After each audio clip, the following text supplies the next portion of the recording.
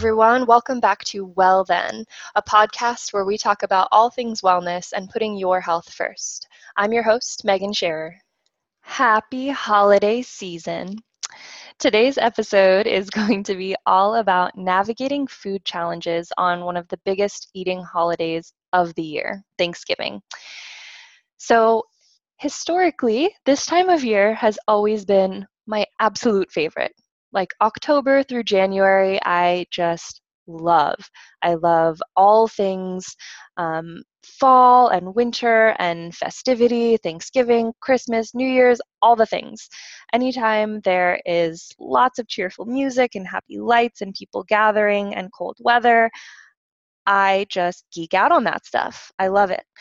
But historically, this has also been a challenging time of year for me in the past, as I know it is for many other people as well. So today's episode is going to be all about some tips to help you navigate challenging issues and relationships with food. And also, if you're somebody listening who doesn't necessarily have a challenged relationship with food or a disordered relationship with food, I will still be giving you some tips to help navigate this holiday and conversations with the people in your life who might be struggling with those issues or disordered thoughts. So this episode is for everybody. So it can be a challenging time of year because it does bring so much joy in so many ways, but it also brings a lot of stress in so many ways as well. Gathering people together, especially family, can be stressful for a lot of reasons for different people and their family dynamics. But one of the bigger stressors is just navigating all of the food that is present this time of year. And for some people, that just brings them even more joy. They love the food, they don't necessarily feel guilt around it, and they've got a pretty balanced relationship with the holiday season. That's awesome. And to be totally honest, that's the place I'm at now, but I fought really hard to get here. And that wasn't the case for me for a long time. And it's not the case for the majority of the people that I work with. Again, for anybody who has ever had a disordered relationship with food, or for anybody who's just grown up in this Western society that places so much focus on the body and what we look like and needing to lose weight and needing to label foods as good or bad and creating lots of feelings of guilt and shame around eating certain things, yet pressure at the same time to eat them, yeah, this is going to be challenging. So I'm going to lay down some, not ground rules, but ground tips and best practices and habits that you can incorporate this time of year to just make it a little bit easier on yourself and actually get to enjoy it, because that's really the point of it all is joy. And if you're not experiencing that, then there's a little bit of work to be done. That's all. So first things first, you want to look at your own relationship with food, how you're relating to the foods around you and the foods that you know are going to be present on your Thanksgiving holiday, whether you celebrate with friends, family, solo, whatever it may be. You know that there are going to be foods that are probably outside of your norm.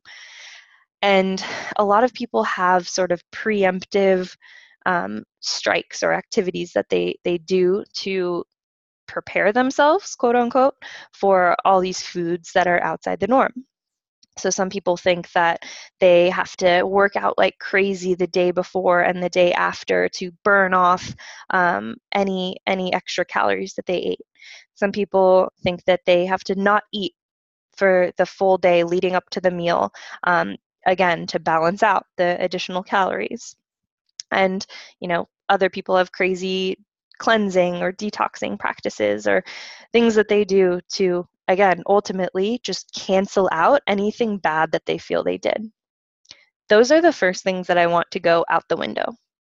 So the second we associate a specific food or pattern or behavior as being bad, we put ourselves into that space of shame and guilt and wrongdoing. And the moment that you consider yourself as bad or wrong for having done something or eaten something, is the moment that you really set yourself up for failure, because food is inherently neutral. It's not good or bad. And this is coming from a holistic nutritionist who preaches all the wonderful healing benefits of food and how incredible it can be for you, and also deters you from overconsumption of some of the foods that may have a negative impact on your body. But in any one given moment, food is neither good nor bad. And assigning it meaning as good or bad then gives you that same meaning, that transfers that meaning onto you. So if you eat the bad food, you're a bad person. If you eat the good food, you're a good person. And that's just not the case. Our inherent worth has nothing to do with the foods that we eat. You just are worthy. And that's not going to change whether you eat a certain food or not. So again, this is the first layer to look at, is how are you assigning meaning to the food, to the holiday, and to the way that you eat food.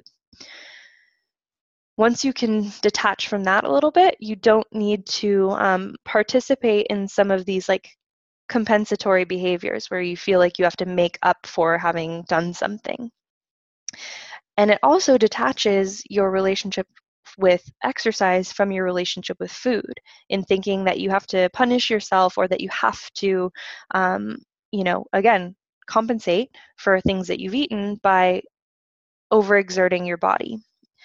Though they're two different things. Like, you should move your body because it feels good, and you know that it's keeps your heart healthy. It keeps your lymphatic system flowing and healthy. It keeps your immune system healthy.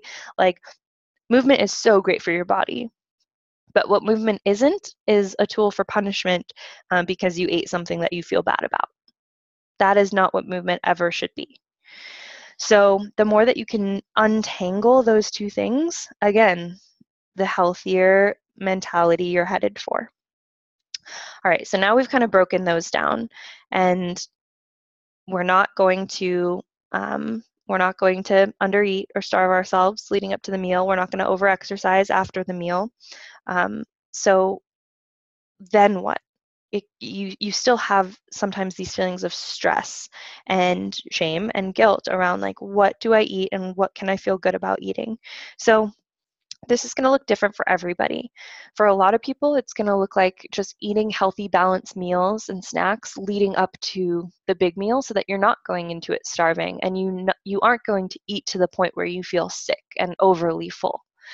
By actually eating blood sugar balancing meals and snacks, things that have healthy fat and protein and carbohydrates and fiber throughout the day. So that means breakfast, lunch, snacks, leading up until your big Thanksgiving dinner, or whatever time of day you eat it. Then you won't go into that meal ravenous and just searching to fill your body with any source of food and fuel and nourishment that you can, because you've been starving all day. You'll be able to go into it and rationally make decisions about what you're excited about eating, what's going to bring you joy, and what you really don't care about that much. And also, you'll be able to stop at the point where you feel full and take a pause and really self-reflect and say, like, okay, am I good here? Do I need to keep eating? Or can I comfortably stop? And maybe, stop with a little bit of room so you can enjoy the dessert that you've been really excited about. That's the other thing, is that, a lot of these foods are seasonal, sort of joy-inducing, nostalgic things for us. Maybe they come around only once per year, and it's your grandma's famous pie or your mom's famous stuffing, or just a recipe that you love the taste of, and it also brings you so much happiness because it reminds you of good times in your childhood, or you just remember your family gathering around to share this meal, and that's really special to you. So I say go for it. Like, don't deprive yourself of a food that you've labeled as bad because you think that the ingredients in it are going to make you gain weight or be harmful to you. That one meal is not going to make a big difference. And the more that you can give yourself permission to just be there and enjoy it, the more your body will actually secrete hormones that are working in your favor. The more that you're stressed about the meal and your body is secreting more cortisol and adrenaline and those stress hormones, the more that you're impacting your body's fat storage hormones and your hunger and fullness cues, and the more likely you are to, have a negative impact or effect from that food. The more relaxed and at peace we can be with our food and with our body and with our choices, the less those choices will negatively impact us and the more they'll positively impact us. So again, give yourself permission. And the more that you give yourself permission, the less you'll feel the need to go overboard. Some people think that if they have no rules, then they'll go crazy, but that's usually not the case. Usually when something isn't off limits anymore, that appeal is gone, and you can have a few bites and feel satisfied, or one serving and feel satisfied. And you know what? Even if you do overeat, give yourself a little grace and compassion for that as well. There's some things you can do to make yourself feel better if you do overeat and get yourself feeling, more light and free and back on track for the next day. You can drink a lot of water that evening. Have some ginger or peppermint tea to support with digestion. Take some digestive enzymes, which I highly recommend for everybody on this holiday, because we typically do eat foods that are richer than we're used to, and our body could use a little bit of extra support in breaking them down. So take a couple digestive enzymes along with your meal. These things will all stimulate digestion and support you in feeling less lethargic and a little bit better after your meal. I also encourage you to take a short walk after dinner with your family, so that the food's not just sitting there and you stimulate digestion. A nice 15, 20, or 30-minute walk, it can be a really light, casual stroll around the block with your family, can be a great way not only to just increase your time together and promote bonding and connectivity, but also to promote digestion.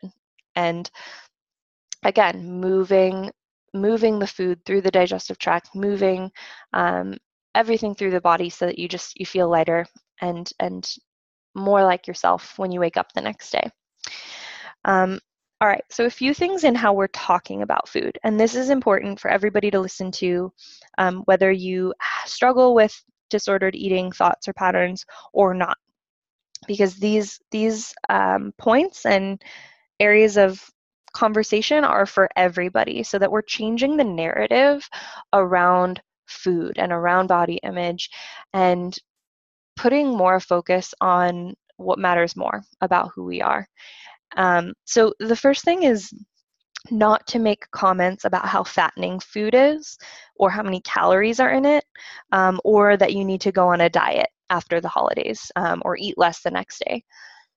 Because by you expressing this, other people pick up on that subconsciously or consciously.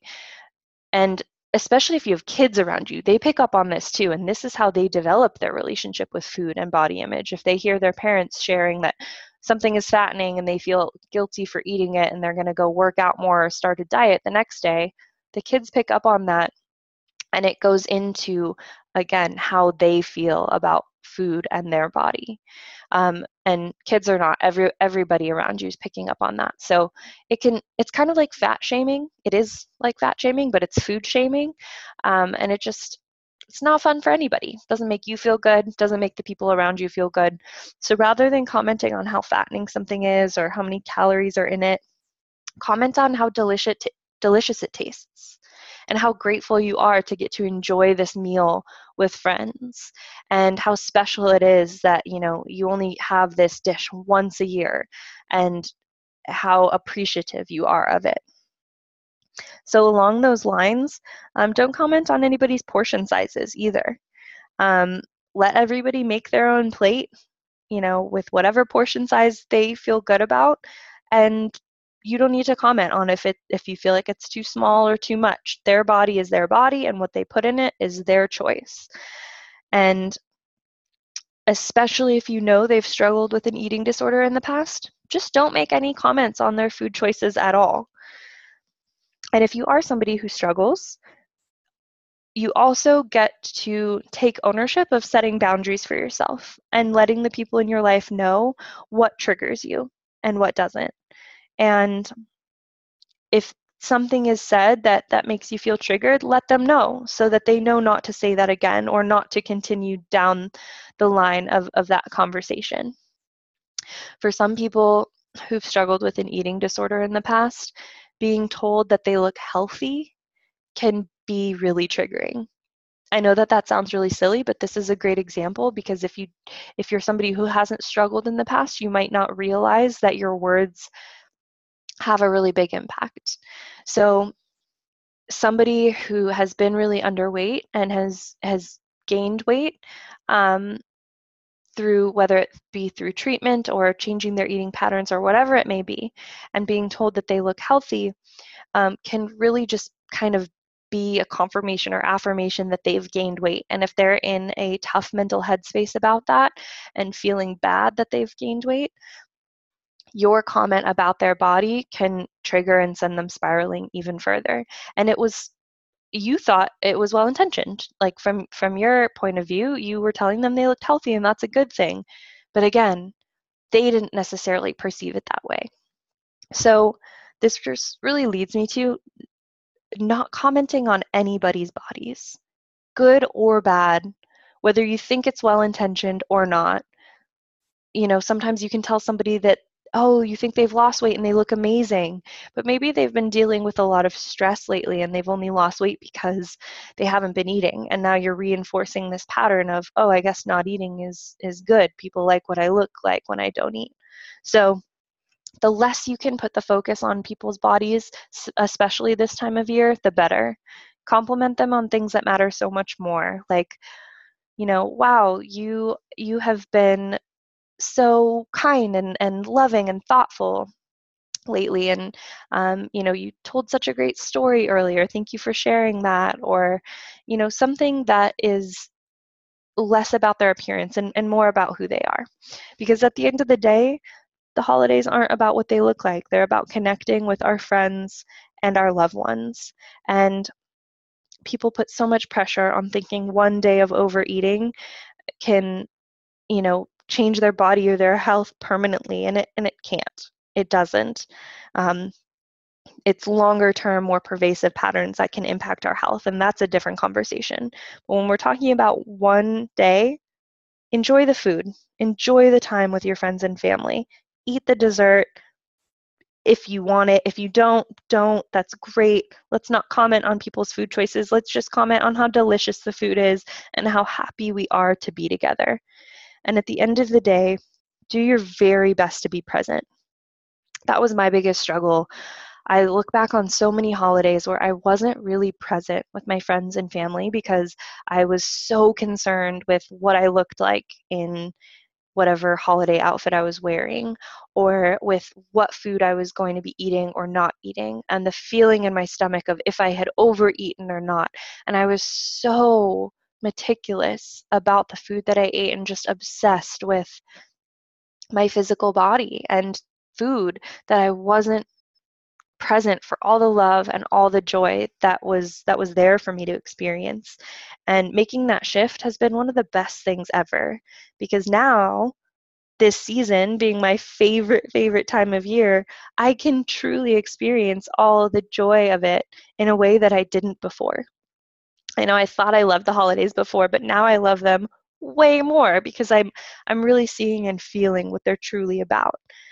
So I just encourage you to take a different approach this year, to be more compassionate and forgiving and graceful towards yourself, and to be more present with your friends and family and loved ones, and to be less attached to food and body image and exercise this year and rules and rigidity. And again, just give yourself the gift of being there and of feeling what it feels like to just let yourself enjoy it all. And whoever you're celebrating with, I wish you all a very happy Thanksgiving.